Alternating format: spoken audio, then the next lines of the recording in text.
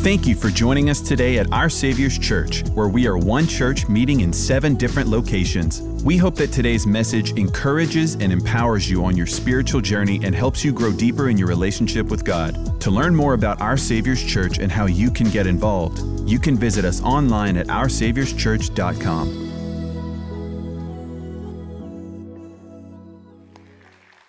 Good morning. How are y'all doing? Man, y'all are all in town. Raise your hand if you vacationed in the last, July, June, the last season. Let me see your vacationing hands. I see your tans looking good. Well, great to be with you all. Man, the summer's going by fast, isn't it? It is, and it's hot. But great to see you all today. We're going to have just an incredible time together in the Word. And I'm going to preach a little bit from Ephesians 6 today. We're going to finish up that series this month. Y'all believe we can do that? We'll see what we can do. But before we get there, first of all, if you don't know already, my name's Scott. I'm the lead, kind of the lead pastor here. Really, Pastor David is he's taken the real lead here in the day-to-day and is doing a great job. How many of y'all love Pastor David? And so he's really taken the lead. But I'm really the lead teaching pastor is what I do here, and I'm here to bring you the Word. And I'm going to actually pray for a special little child that we're going to bring up here in just a minute. It's Child Dedication Sunday. But before we do that, we're going to go ahead and receive our tithes and offerings. Thank you for your generosity. As always, I could share so many stories of so many things you've done and so many resources you've provided. But just please know how thankful we are. From kids camp to junior high camp to all that we do, it takes money, it takes resources, and we're able to do it because of your generosity. So if you are giving today, you have 3 options as always, as you see on the screen. You can give here in person as the containers are passed. You can go online and give that way, or finally you can text your tithe or your offering to the info provided behind me on the screen. So before we give, let's pray. Father, thank you once again for this opportunity to give. And Lord, I thank you for the ability to do so.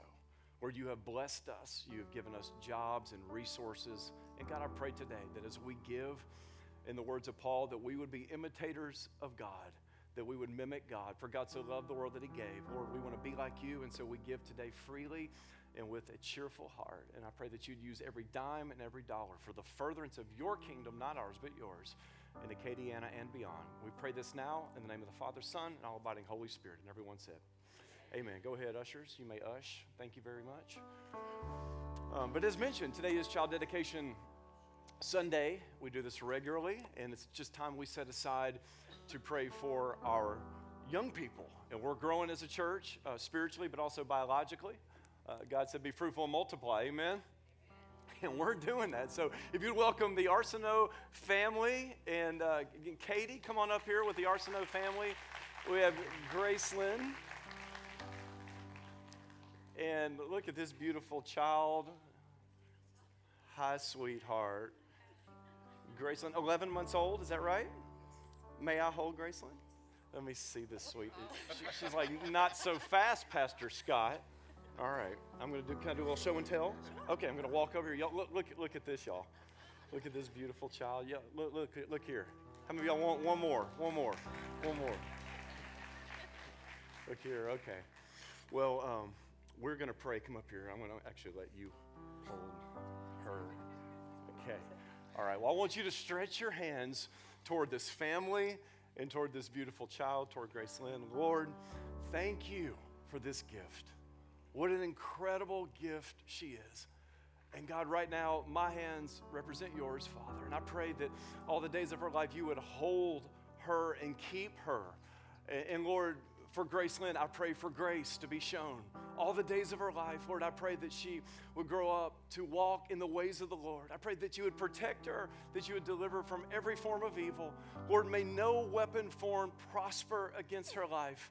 And so, Lord, we thank you. We thank you for this little gift, God. Thank you for the gift of life. And Lord, even the joy and the energy and the passion, Lord, may it be for you all the days of our life, God. And so right now we pray for blessing and protection. I pray that she would become born again at a very young age, that she would serve you and know nothing but walking with you in relationship with you, Lord. And so thank you for this gift. Thank you for this family. I pray for all of the resources in the form of finances and spiritual wisdom and everything that's needed to raise this child in the instruction and discipline of the Lord. And so, Father, let your blessing be upon this family today. Thank you for them. And we pray now all of these things in Jesus' incredible name. And everyone said, amen. Come on, give it up for Graceland and the Arsenault family. What a beautiful, beautiful child. All right. Well, thank y'all very much. Can a pastor get a podium? Here it comes. All right, thank y'all. Thank you, Pat. You're awesome, man. Well, y'all doing okay today? All right. Well, hey, I want to let y'all know that, first of all, at the end of the second service, everybody say second service. Thank you very much. I am going to be hosting a luncheon for those of you who are interested in Our Savior's College. We're going to meet in the cafe after the second service. And for those of you who don't know, let me just catch you up. In this, really the last year, about 10 months, I guess, Pastor David has come in, as mentioned. He's really taken on the lead here. He's running the day-to-day. He's doing such a great job. He preached last Sunday. And so really what I'm the lead teaching pastor. I guess that's the best way to say it. But he's really doing a great job of really just running this campus. And I'm so thankful for him doing that so that I can do this, but also lead the college. And so if you don't know about the college, we just relaunched it this last year. And essentially, it's an internship. We have accredited classes, college-level classes for those between the ages of 18 and 25, our young people who feel called to go into what we call full-time ministry. And so we kicked it off this last January. We're going to begin a new semester in August. And so I give a lot of my time to that. Meeting with young people, developing young people, teaching them how to preach. This fall, I'm going to be teaching ethics. How many of y'all know we need a couple of ethics courses?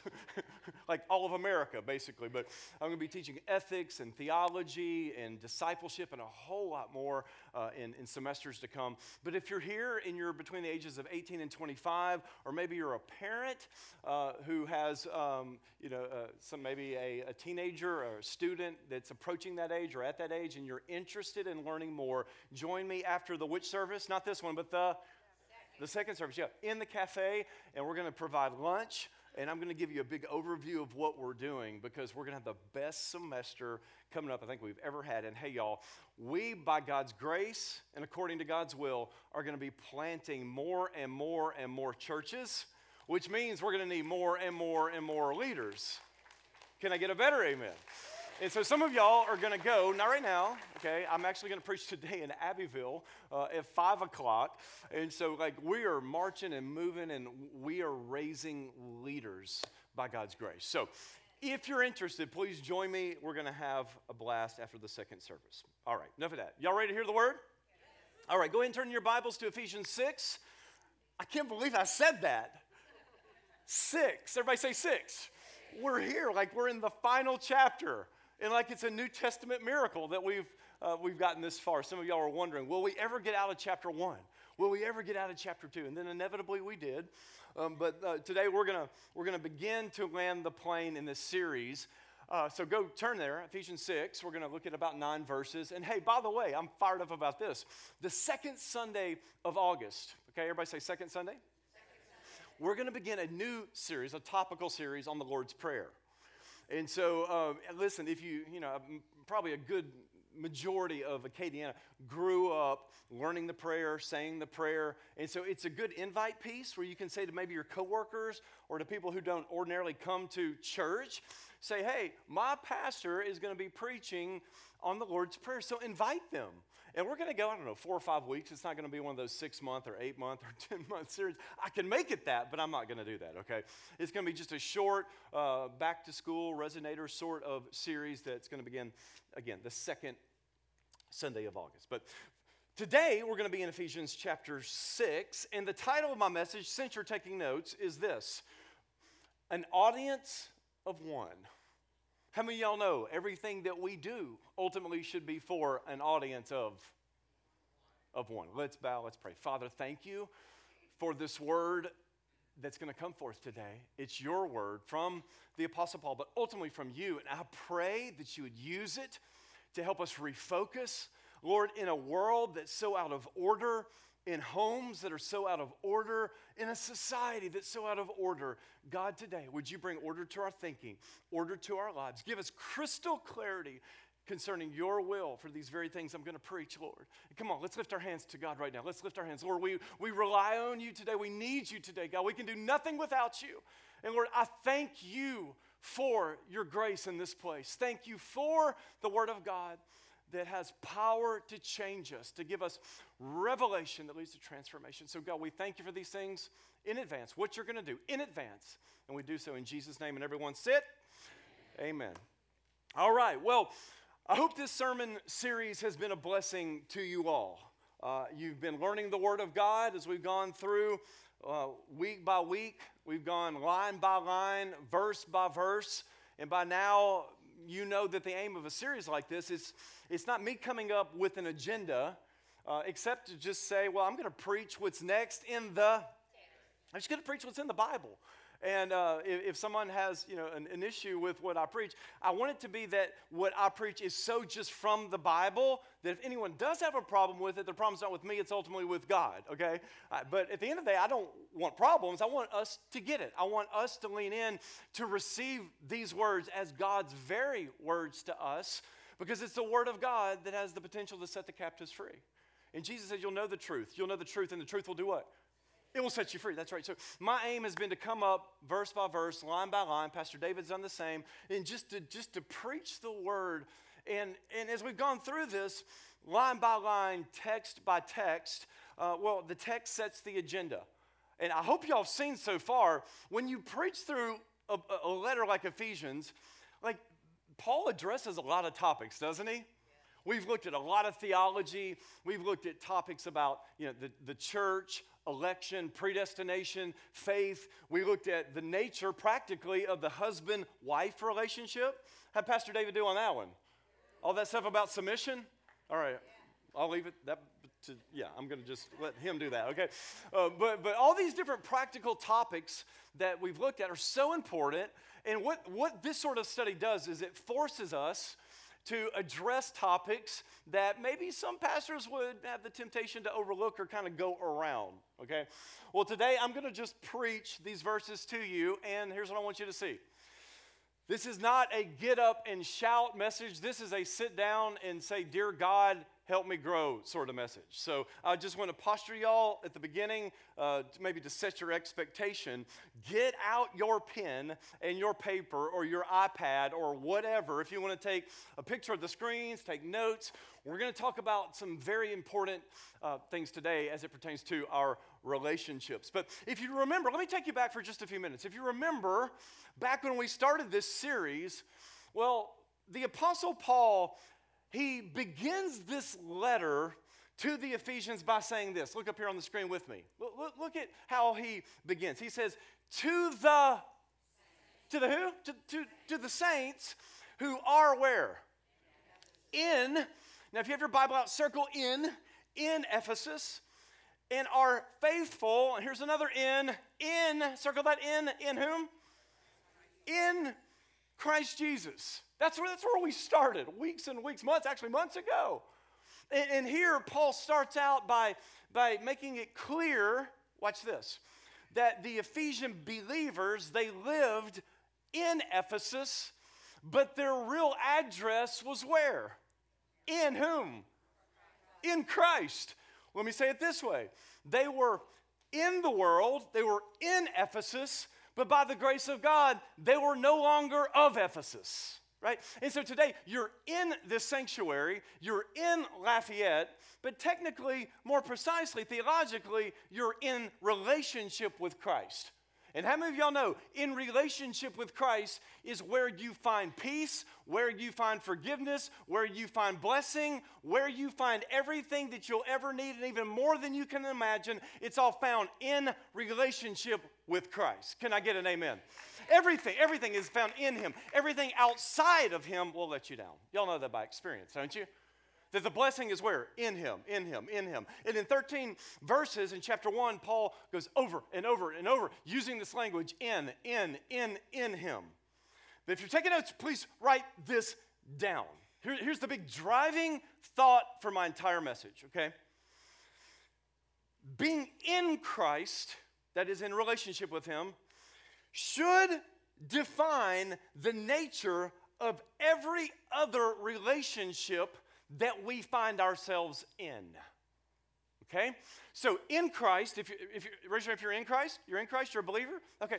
Being in Him, under Him, should define everything that you do in life. Being in Him should determine the nature of every other relationship that you find yourself in. Let me say it another way.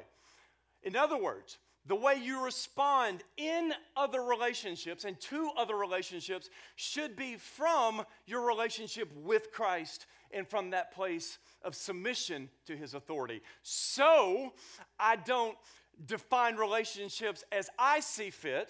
I don't act in relationships as I wish or I want, but I, along with you, hopefully, we're under the lordship of Christ, and our heart's desire should be to form relationships on the basis of His word, not our wishes. Which means I can't respond the way I want in the flesh to respond. It means I can't do and say everything that I want to do and say. It means that I'm under a higher authority. Can I get an amen? How many of y'all know we're in trouble in America because everybody is their own authority? People do whatever they want to do, and I'm saying generally speaking, people do what's right in their own eyes. But in the church, in Christ, we shouldn't do what's right in our own eyes. We are called to do what's right in His eyes. Right? That's the way we, the people of God, should operate. And I've said it 100 times, let me say it one more time. We're not better than, we are called to be different from. And we are called to be salt and light in this decaying culture. And people say, look how bad culture is. Right. But my focus today is not on how bad culture is. My focus with Paul is on the church and us being the people He's called us to be. So think if the church can get her act together in a biblical way. If we can come together, be unified, and know who we are and whose we are under His authority, think of the impact you and your children in future generations. Think of the potential impact they can make for the glory of God. Are y'all picking this up? This is where I'm going. So check this out. Write what I said down. Being in Christ should define the nature of every other relationship you find yourself in. Whether that be parents with kids, kids with parents, husbands with wives, wives with husbands, wherever you look, okay, this is going to be applicable to you. First thought. Second thought is this. Everything we do is not only in Him, but as believers, it should also be for Him. In other words, everything that we do as believers should be for an audience of. At the end of the day, I want to make you happy to an extent. And I'm sure you want to make me happy to an extent. But at the end of the day, how many of y'all know our ultimate aim should be to please one, and His name is Jesus? That's the way we have to think. And listen, culture is getting worse. The immorality of culture, it's getting worse. I mean, how is that possible? I mean, the immorality and the perversion today in culture rivals, maybe even exceeds that of ancient Rome, and that's saying a lot. Are y'all tracking? You say, give me some examples. You get them every day when you turn on the news. And maybe I'll touch on them later. But the point just is this.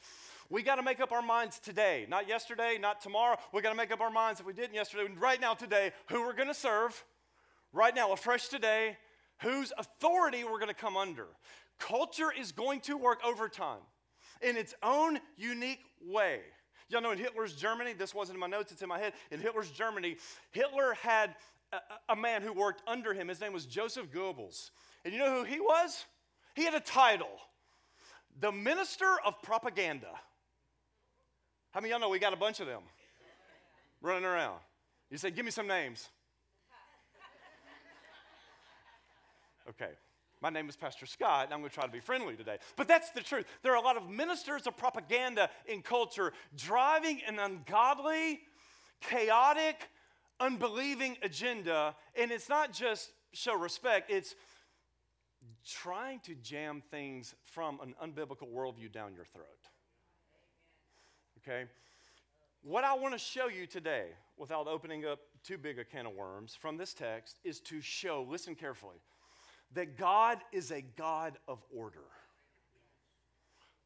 God is a God of order. And in Ephesians 6, verses 1 through 3, Paul begins, not where you might think that he would begin based on what I've just said, but he begins here with children and their relationship with their parents. And then he's going to go into fathers and the way they relate to their children. And then he's going to, at the end of this message, he's going to talk about how slaves are to relate to their masters and masters to their slaves. You're like, whoa, what in the world? Well, we'll get there soon enough, and I'm going to do my best to explain what's going on there. But in chapter 6, Paul gets very practical about how our relationship with Christ, with God, should bring order to every relationship in our lives, especially in our homes.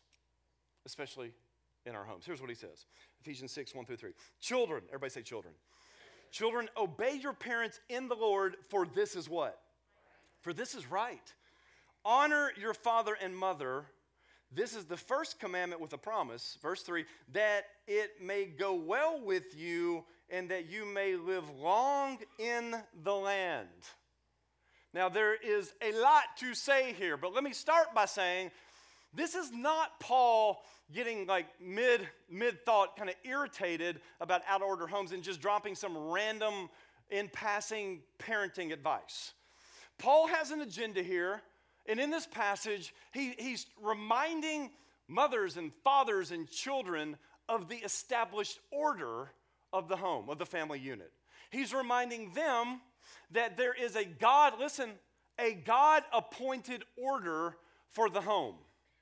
And that order is this, that, well, if you go back to the Ten Commandments, if you read the fifth of the Ten Commandments, there the Bible says, honor your father and your mother, that your days may be long in the land that the Lord your God is giving you.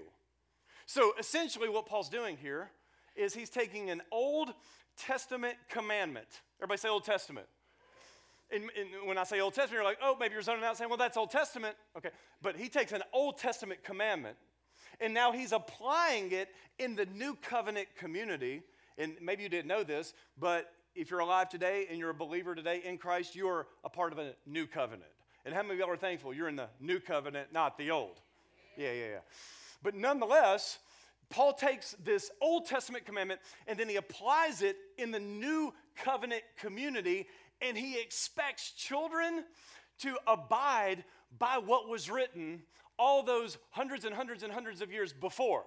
So it's Old Testament, but it applies today. And here Paul says very clearly, children, obey your parents. No, I don't see a whole lot of children here today. And maybe you're here and you're like, my children are, they grew up, they're out of the house. I don't have any young children. Maybe you're here, you're single, you're like, what does this mean? Okay, there's a principle in this that applies to everybody here, and I want you to lean in to get it. But he says to children, presumably young children, obey, as long as they're in the house, obey your parents, and then he uses this language, honor them. And he says, do this, children, because this is right. And essentially what Paul is doing is he's laying out the proper order of the home, the proper order of the family. And here's the way it works simply. There's God, of course, Christ, parents, children. Let me do this again. God, Christ, parents, children. Watch this. Not God, Christ, children, parents. How many of y'all know in our culture today, that's often the way it is? It's God, Christ, parents, children. And Paul expects this to be the model in every Christian home. It's a model that we as parents need to know and to abide by, but it's also one that we are to teach our children. That children are to be raised in the instruction and in the discipline of the Lord. And so Paul lays this out, and basically he's saying parents are to submit to the Lord, but children are to submit to their parents, and in doing so, even teenagers under your parents' roof, young people, by obeying your parents, ultimately you are obeying the Lord. You're obeying him. By submitting to their authority, ultimately there's no authority that exists except whose? God's, that God has established in our lives. Are y'all with me? pretty straightforward, right? Let's keep going. Let me say something very straightforward, but maybe something potentially, inflammatory. When this sort of relationship is out of order, chaos is sure to follow. Let me take it to another level. People often say, Pastor Scott, look at how out of order our society is. And I respond almost always by saying, that is true, but an out-of-order society is simply an extension of out-of-order homes. Did you get that? So we can say, look at culture. And I think Paul would go there with us, but I think Paul would say, let's rewind it. Out-of-order cultures and out-of-order societies is simply, there's more to it, yes, but foundationally is an expression of out-of-order homes. And oftentimes, out-of-order homes is an expression of out-of-order parents. How many of y'all know if we don't get the order right, our lives will be out of order? If you don't get this first, it's God, Christ, then you. Not you, then God and Christ. If you get that order wrong, if a culture gets that order wrong, chaos is sure to follow. And we see this all around us today. People say, well, man, can you believe it? They took the Ten Commandments out of a particular courthouse. They were taking prayer out of school. And my response is, yeah, that's tragic in a sense, but how many of y'all know the Ten Commandments were taken out of many homes, and prayer it ceased in many homes before it ever was taken out of the public square? And it's not, let's pray in public. That's one thing. Let's do that. Yeah. But let's make sure our homes are in order. And if our homes are in order, then we as the people of God can be salt and light in culture and be used by God to bring order to a disorderly world. Yeah. So this is really foundational good stuff. So one of the best ways for you and me to contribute to an orderly, moral, God-fearing society is by raising God-fearing, Jesus-loving disciples who grow up and become politicians and doctors and offshore workers and you name it, who are salt and light in the world. Are y'all with me? So this isn't about big church services. This is about making disciples of all nations, pouring what's in the Word into them so that they grow up and carry on that legacy for the glory of God and for the change of a nation, God willing. Are y'all with me? So when we get the order wrong, then, things will be out of order in our lives. I know what this is like personally. Before I even met Kelly, before I got married, before I was a believer, my life was out of order because I got the order wrong. It was me, then God. And God existed to just, basically meet my, to fulfill my wishes. And God was subservient to me, not me to him. But when you come to Christ, it's you coming under his authority saying, Lord, your will, not mine, be done. And that is where the blessing is. And if culture could just hear this, if we could hear this, we would see and obey this, we would see the blessing of God in our lives. So here's what I've written.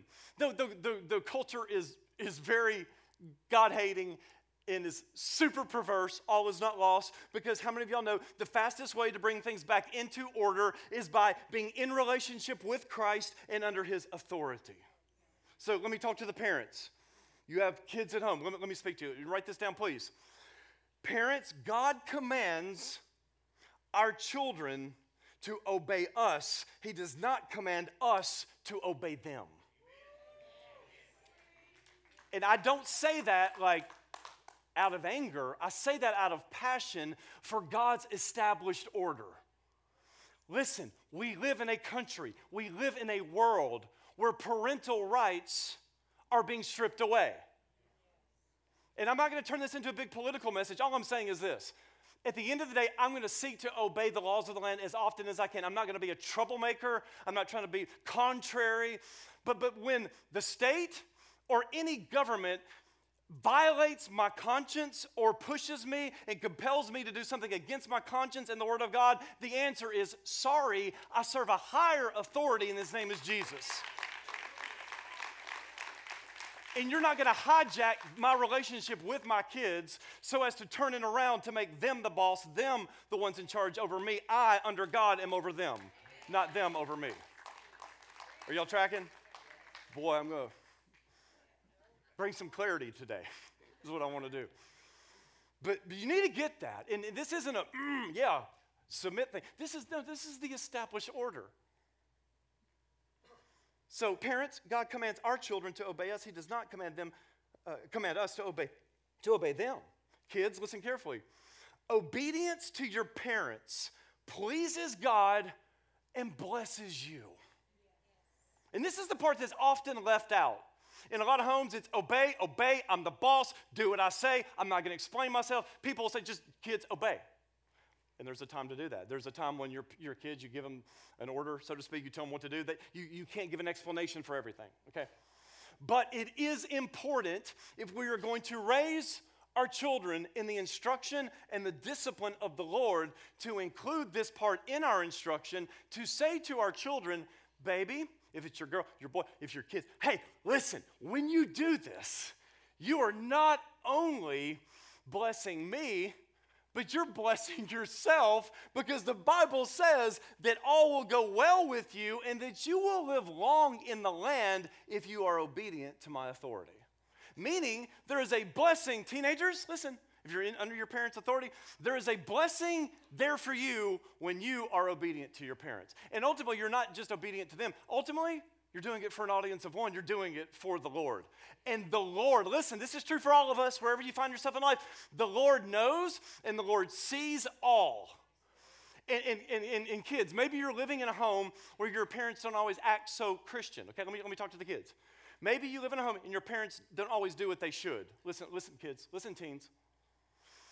Obey them anyway, knowing that you serve a God who sees all and knows all.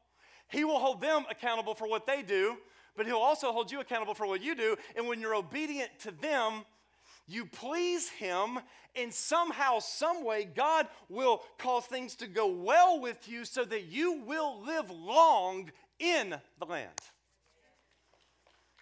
So what does that mean? Well, it's pretty straightforward in the language. Scholars debate, okay, what does it mean? What is it all going well? I don't know what it really practically means per se, but listen, if God says that something will go well with me, if then, I'm signing up. I want all things to go well with me. How about y'all? How many of y'all know, in a general sense, as you obey the Lord, there is a sense that things will go well with you. If you obey his word and say, Jesus, I'm doing this your way, not my way, there is blessing in obedience for all of us. Paul is working here to establish the order to get this turned the right way. And so, kids, teens, young people, please hear me. Obey your parents the first time. Obey them and do what they ask you to do. And when you do, you come under the protection, the old way of saying it was with the umbrella, under the protection of the authority of your parents. But at the end of the day, you're really under the authority and the protection of God himself. There is a way, young people, that leads to life, and there is a way that leads to death. I'm looking out. I don't know every parent in here, but even the imperfect parents in here, you're doing your best to raise your children in the nurture and the admonition of the Lord. I know that there's a fight. I know in this sense, I know that there's spiritual warfare in your home. The devil is working in our culture. The spirit of this age infects the church at large, and there's a spirit at work in the sons of disobedience. And I know parents, how many of y'all know parenting is spiritual warfare? It is spiritual warfare. Some of you may have children, they just willingly like, okay, and praise God. Some of you might find that there's a lot of world in your kids and you're having difficulty getting them to obey you. Listen, please, parents, listen to me, please. Even when there's a fight, especially I could say when there's a fight, don't give up. Be consistent in applying the biblical model, and I promise one day it will pay off. Parents, don't zone out. Don't say that's just the way they are. No, enter into that relationship and lead them and love them and expect obedience in that relationship. Are y'all with me? Now, I don't know who's saying this stuff today. I'm saying it today. And I'm saying it from the text, not because I'm mad, not because we're trying to be like these authoritative parents, like just bam. No. Maybe some of you were raised in that sort of home where your dad or your mom just walked around, boom, boom, boom, harsh, cold, unloving. And you're like, well, I don't want to be like that. And I would say, yes, don't be like that. And Paul's anticipating that because he goes on to talk about fathers. Fathers. First, children, obey your parents, honor them. But then Paul goes on to say that fathers and mothers too, you have an important responsibility beyond what I've just said. And let's be honest. Judge your own life and your own upbringing. Many fathers were very cold, harsh, demanding, demeaning. That was true in Greco-Roman times. That's definitely true in our own times. And Paul writes, anticipating knowing this, and here's what he says in verse 4. Fathers, and this includes mothers too, fathers, mothers, you're there together. Do not provoke your children to anger, but bring them up in the discipline and instruction of the Lord. Don't provoke them. The word provoke comes from a Greek term, parargizo, which means to make angry. Don't parent in a way to provoke your children to anger. What does that mean? It means don't be harsh. Don't make fun of them. Don't speak down to them. Don't treat them like they're fools even when they're acting foolish. Don't tear them down with your words, but build them up in the nurture and the admonition of the Lord. So, how many of y'all know the flesh, if you let it, is like on autopilot, and when the flesh is provoked, the flesh responds in kind. So if your children provoke you and you're not consciously walking in the Spirit, fathers, you got to watch this, because if they provoke you, the fleshly tendency is to provoke them.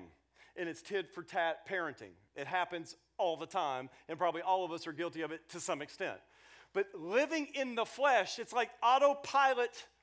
If somebody does something to us, we're going to do something back. That's the fleshly response. And listen, that is often, not always, but often the way of the world. But that's Paul's point. We are in the world, but we're no longer of the world. We are called to a higher way of parenting, a way that is determined by our relationship in Christ. And your relationship in Christ should determine every relationship that you have and that you're in, especially with your children. Are y'all with me? So this is huge, y'all. Get this. In Christ means that's going to determine the way that I relate to those that God has placed me around, the relationships He's placed me in. So this means parents, fathers and mothers, avoid sarcasm. Sticks and stones may break my bones, but words will never hurt me. That's stupid.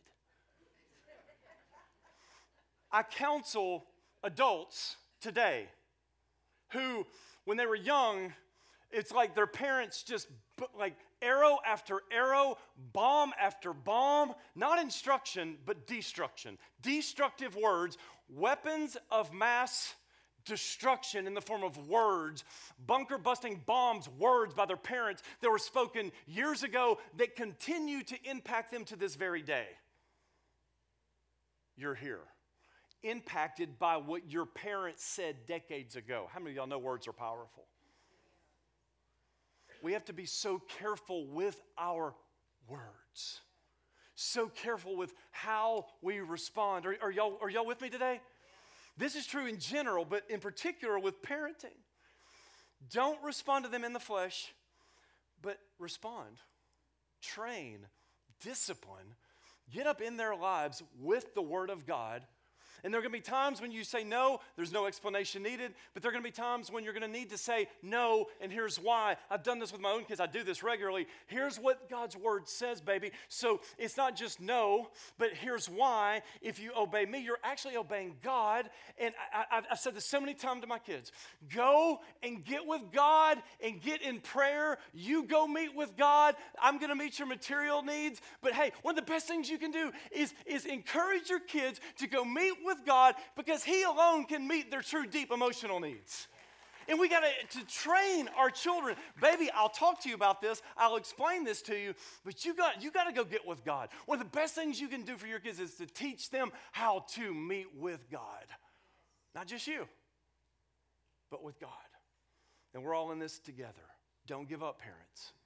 I've written, the best instruction you can provide is the kind that leads them on the path of righteousness and the kind that leads them back to it when they swerve from it. What I'm saying is teach your children the gospel. We're not trying to raise little mean-spirited Pharisees, not that all were, but we're not trying to raise up just law keepers, boom, boom, like I've done everything, and like squeaky clean religious kids. Are we?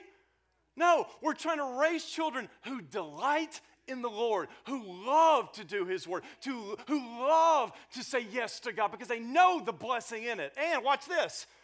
The best way for them to see it is by you modeling it. So when I am obedient to my Heavenly Father and my kids see it, the word, so to speak, becomes flesh. They see that, I model it. And then it's more than them just reading it in Scripture. And I'm not taking away from the sufficiency of Scripture. I'm just saying it's more than them just reading words on a page. They see it in real life. And what you see repeated, you will imitate. Parents, let's set a good example in our homes. When you say yes to God, you're setting a good example for your kids to say yes to you, but not ultimately you, but to whom? To God. May that spirit be upon our families. The spirit of obedience. Not harshness, not ugliness, not I'm the man, no, it's God has established this order. And baby, the faster you get up under it, the more blessed you'll be, the faster you'll be blessed as a result. Well, Paul goes on to talk about another group of people. Now, let me preface what I'm about to say by saying, when I read this, some of you are going to be shocked. Some of you are going to be like, I cannot believe that's in the Bible. Are y'all ready for it? He goes on to tell another group of people to obey. And I want you to hear me out on this. I'm going to do my best to explain a very difficult text. This has so much application for us. That's where we'll conclude. Are y'all with me? Ephesians 6, 5 through 7. Bond servants or slaves, obey your earthly masters with fear and trembling, with a sincere heart, as you would Christ. Not by the way of eye service as people pleasers, but as bondservants of Christ, doing the will of God from where? From the heart. Rendering service with a good will as to the whom? To the Lord, and not to or not for. Now, as I read that, the first question that some of you might have is, why would Paul tell slaves to obey their masters? Why didn't Paul say, slaves, run from your masters? Make sense? Why would he say, obey your master? Why wouldn't Paul, in light of all we know about slavery, why wouldn't Paul say, slaves, pack your bags, get a plan, and run? First question. Second question is this. How in the world can any Christian be a slave owner or a slave master?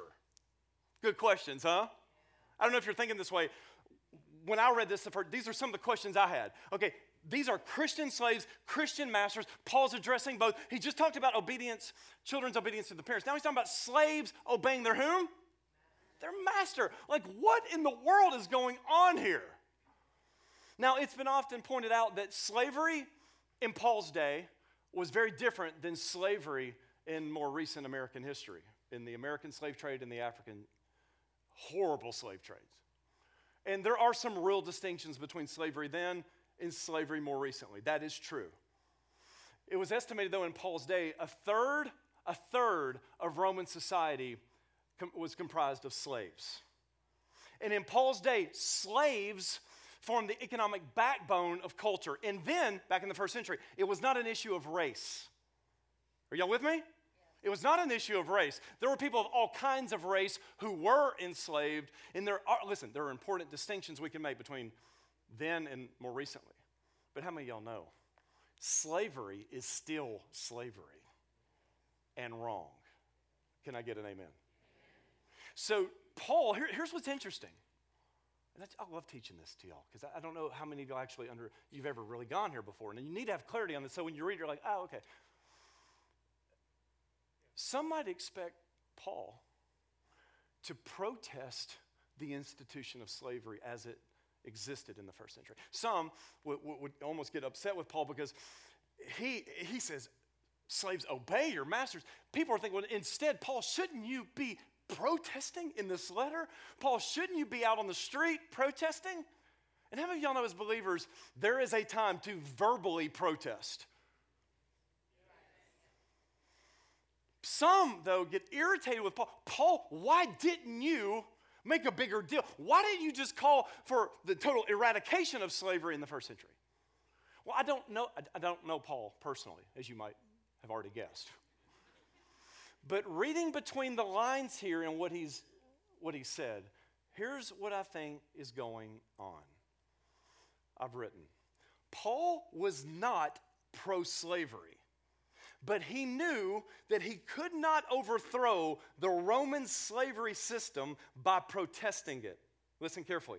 Instead, he provided instructions that, if followed, would eventually cause the system of slavery to self-destruct from within. So instead of just saying, be done with it, Paul in this document is writing to slaves and to masters to help them see they are in Christ, and because they're in Christ, that should define the nature of their relationship with one another. Let me take it further and explain.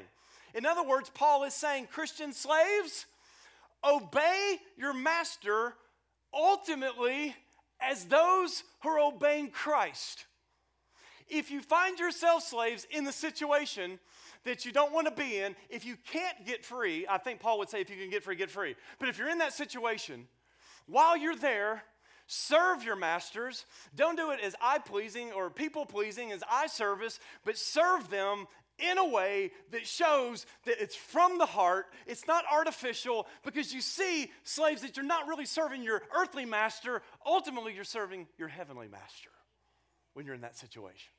He says, in other words, slaves, work hard.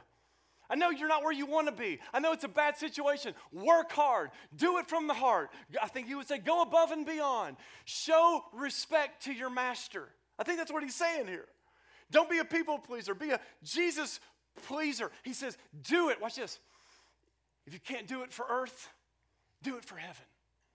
If you can't do it for people on the earth, do it. Serve this way to please God in heaven. Do it for an audience of one. But he's not done. Watch this. This is brilliant. He says, masters. Oh, and by the way, look at verse 8. Whatever a slave does in that way, whatever good he does, he will receive back from the Lord, whether he is a bondservant or free. In other words, when you find yourself in a relationship that you don't like, that is unjust, that is wrong, do what's right before God, and God will be sure to bless you and to make all things go well with you, because ultimately you serve an audience of one. Just do the right thing. Serve. Give it all you got. God sees that, and he'll reward that. But then he goes on to say this. Verse 9, masters, I love this. Do the same to whom? To them. Whoa, you see what just happened? He's not just saying, slaves, go for it, submit, obey. He's now addressing masters. And he says here, do the same for them and stop. What's it say? Stop your threatening, knowing that he who is both their master and yours is in heaven, and that there is no partiality with him. Do you see what Paul's doing here? He's saying, masters, treat those servants as fellow image bearers. Show them respect. Show them dignity. Don't be harsh with them. And so here's the way it works. Wait a minute. If masters treated their servants with respect and as people who are valuable and made in the image of God as they are. And if slaves come around and show respect for their masters, then at the end of the day, they're no longer masters and they're no longer slaves. They are now equal brothers in the Lord who see one another out of a place of respect and dignity. Do you see what Paul's doing here? He just elevated the nature of this relationship. He redefined it in light of their relationship with Jesus. And essentially, Paul is saying to submit to one another. Oh, but when you get masters and you get slaves doing that, you no longer have what? You no longer have slavery. You have a relationship based on mutual love and respect. Listen to me carefully. Wherever dignity, respect, and the value of human life is extolled, is announced, and practiced, slavery will be eradicated. You get that? Wherever it's practiced, it will be eradicated. And hey, by the way, when the Son sets you free spiritually, you're free what? So who are we, if we have been set free by the Son, who are we ever to hold somebody else captive? Do you see how the gospel works? God frees us, and by necessity, we should free anyone around us. The sound of freedom. People say it's a conspiracy. Okay, whatever. Child sex slavery. It exists. Y'all know that. People are all over the place. It is a huge crime against children and ultimately against God. Slavery of every form is wrong. And I'll tell you why the sex slave industry exists. It's because of the perversion of men and women who see little, defenseless, helpless children as less than and objects of their perverse desires, and they subjugate them to that end to have whatever they want because they're not under the authority of God. They are an authority to their own fleshly perverted desires. Did I just say that? You better believe it. Thank you. One person wants me to preach. Why is the church so silent about this stuff? And I say the church, segments of the church. We're not called to be going after people, but truth. Truth sets people free. You're image bearers. You're beautiful, fallen, but beautiful in God's sight. Whatever color you are, however old you are, young you are, you're made in the image of God, and you're not a slave. Jesus died to set us free, and we are called to be those who protest, yes, and labor to see others set free. Shouldn't we? Because our relationship in Him should define every other relationship we find ourselves in. And we should fight with truth to see people set free. Can my white brothers and sisters say amen? Can my black brothers and sisters say amen? Can the young people say amen? Finally, what does this have to do with us other than the obvious? Everything. None of us are slaves the way they were then. But maybe some of you find yourselves working in a situation, maybe for an employer who is a big jerk. Don't point. Third row to the right. No, teasing, third row. Maybe you find yourself working in an environment where your employer is a jerk. He or she is unfair, treats you harshly, he or she's out to get you out of that place. Well, hey, it's a free country for now. Find another job if you're able. For now. Find another job if you're able. But if the Lord has placed you there, someone said, I feel like my work is like prison. If y'all have read the Bible, you know that God has a track record of doing extraordinary things to people who find themselves in prison for His sake. If you don't believe me, just ask Joseph. If you don't believe me, just ask Paul. If you don't believe me, just ask the apostles. And when you're obedient to the Lord, even in those hellish prison seasons of your life and your work life, know that what you do there is ultimately not for your earthly master. What you do there is for your heavenly master, and he will reward you, if it's by money, if it's a promotion, or if it's just a spiritual blessing that comes upon you because you're doing what's right in his sight. Serve, show up early, and stay late. Go above and beyond. Work, do it all as unto the Lord, not ultimately unto whom? Not unto man. Do it for God. Do it because you know he sees it. That's what he's saying to the slaves, to the masters. Do it this way because God sees it all.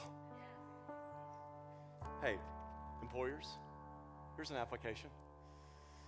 If you're a Christian employer and you are a jerk to your employees, repent, for the kingdom of God is at hand. That's like a slow, what do I do with that? You know. My name is Scott, and I'm your friend. You're like, I don't feel that. Well, by the authority of Paul, under the authority of God, principally I can say, if you are a Christian employer, listen, treat your employees fairly. Treat them with dignity and with respect. Don't treat them as means to an end or cogs in a machine. Treat them as image bearers. Treat them well, because you know that they may be under your authority, but ultimately you're under God's. And God sees the way we treat people, and God cares about how we treat people.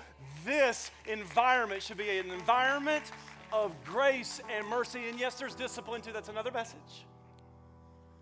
But I just feel the heartbeat of Paul in this passage, speaking so clearly to us today. Kids, do the best you can to obey your parents. As often as they tell you to do something, do it. Be eager to obey. Do it for them, but ultimately do it for the Lord. Do it to seek to please an audience of one. And here's my final statement. Being in Jesus defines every other relationship that we find ourselves in every direction, up and down, left and right. Hey, y'all, let's be like Jesus. And we're in this world, Ephesians 1:1, but we're not of this world. We're called to work, and we're called to parent at a higher level. Let's do it. Y'all want to? Let's do it for the glory of God. Father, I thank you for your word. Thank you. You're helping to set some things into order in our thinking. And Lord, I pray even for homes where there's a struggling with obedience and disobedience, or the darkness and the effects of culture that have crept into the church. Lord, I pray that in our homes, that our homes would be a place of refuge. Lord, even for empty nesters here, for all of us as believers, God, I'm praying that we would all order our lives under the lordship of Jesus. I pray today, Lord, that we would get this right. That, Lord, we would willingly and gladly surrender to you. And Father, we thank you for the blessing of God over our lives and over our families. Come on, lift your hands with me. Lord, I pray that, Lord, your glory would shine. I pray that in darkness that your light would shine. I pray that Christian parents, that Christians generally would rise up in this wicked age, that we would be salt and that we would be light, that we would be a city on a hill that cannot be hidden. Lord, empower us by your grace. Thank you for your goodness. Lord, we bless you. We praise you today. We thank you that all is not lost. All is not lost. The church is beautiful. You are grooming. You are preparing a bride for yourself. And Jesus, we thank you for that good work you're doing right here at Midtown. And so, Lord, we bless you. We praise you. God, we thank you for order in our hearts, order in our homes. And come on, pray with me just for a minute. Lord, we pray for revival to come to your church in America. We pray for revival to come in our homes. Lord, I pray that at dinner time, that revival would break out at our dinner tables. Lord, I pray that our children would rise up and say, we want to serve the Lord. God, I pray that, Lord, you would use us in this hour, in this dark hour, to be light in this dark culture. Holy Spirit, thank you for your presence here. Thank you. You're here. You're here. Just lift up your hands as a sign of surrender. Just surrender afresh to the Lord. Don't be afraid of man. Don't be afraid of cancel culture. Don't be afraid of what people say. Who cares? Lord, give us a fresh boldness to do all that we do for an audience of one. And God, if you're happy, then we're happy. So, Father, embolden us. We don't want to be harsh. We don't want to be unloving, but we do want to be bold. Let me minister to you right now with your hands lifted. Lord, pour out courage. Courage. Courage. The spirit of courage on parents, on men and women, single people. Pour out a spirit of courage. We need it so desperately. As Douglas Wilson says, not careful men, but courageous men. Courageous women.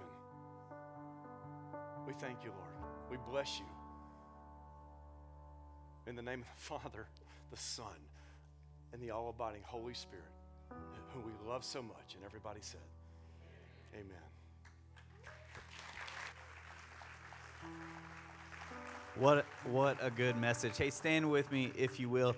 We just have a few announcements today. The first is that high school camp registration has been extended through this afternoon, and there are still scholarships available. So if you're interested, you want to register, you can go to the website, or if you want to hunt Rob down, he has all the information that you could need.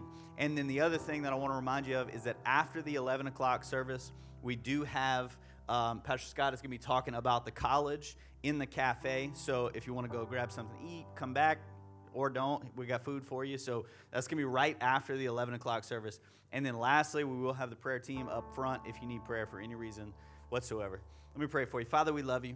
God, we thank you for the words that you spoke to us today. We ask that it doesn't fall on deaf ears. It doesn't fall on hard ground, God, but we ask that you use those words to take root and help us to change to be more like you. God, help us to lead, to parent, to be employers that are more like you, Jesus. We ask that you help us to point people back to you. Use it in a practical way this week. We ask that you guide us, guard us, and keep us. In the name of the Father, the Son, and the Holy Spirit. Everybody said amen. You have a good week.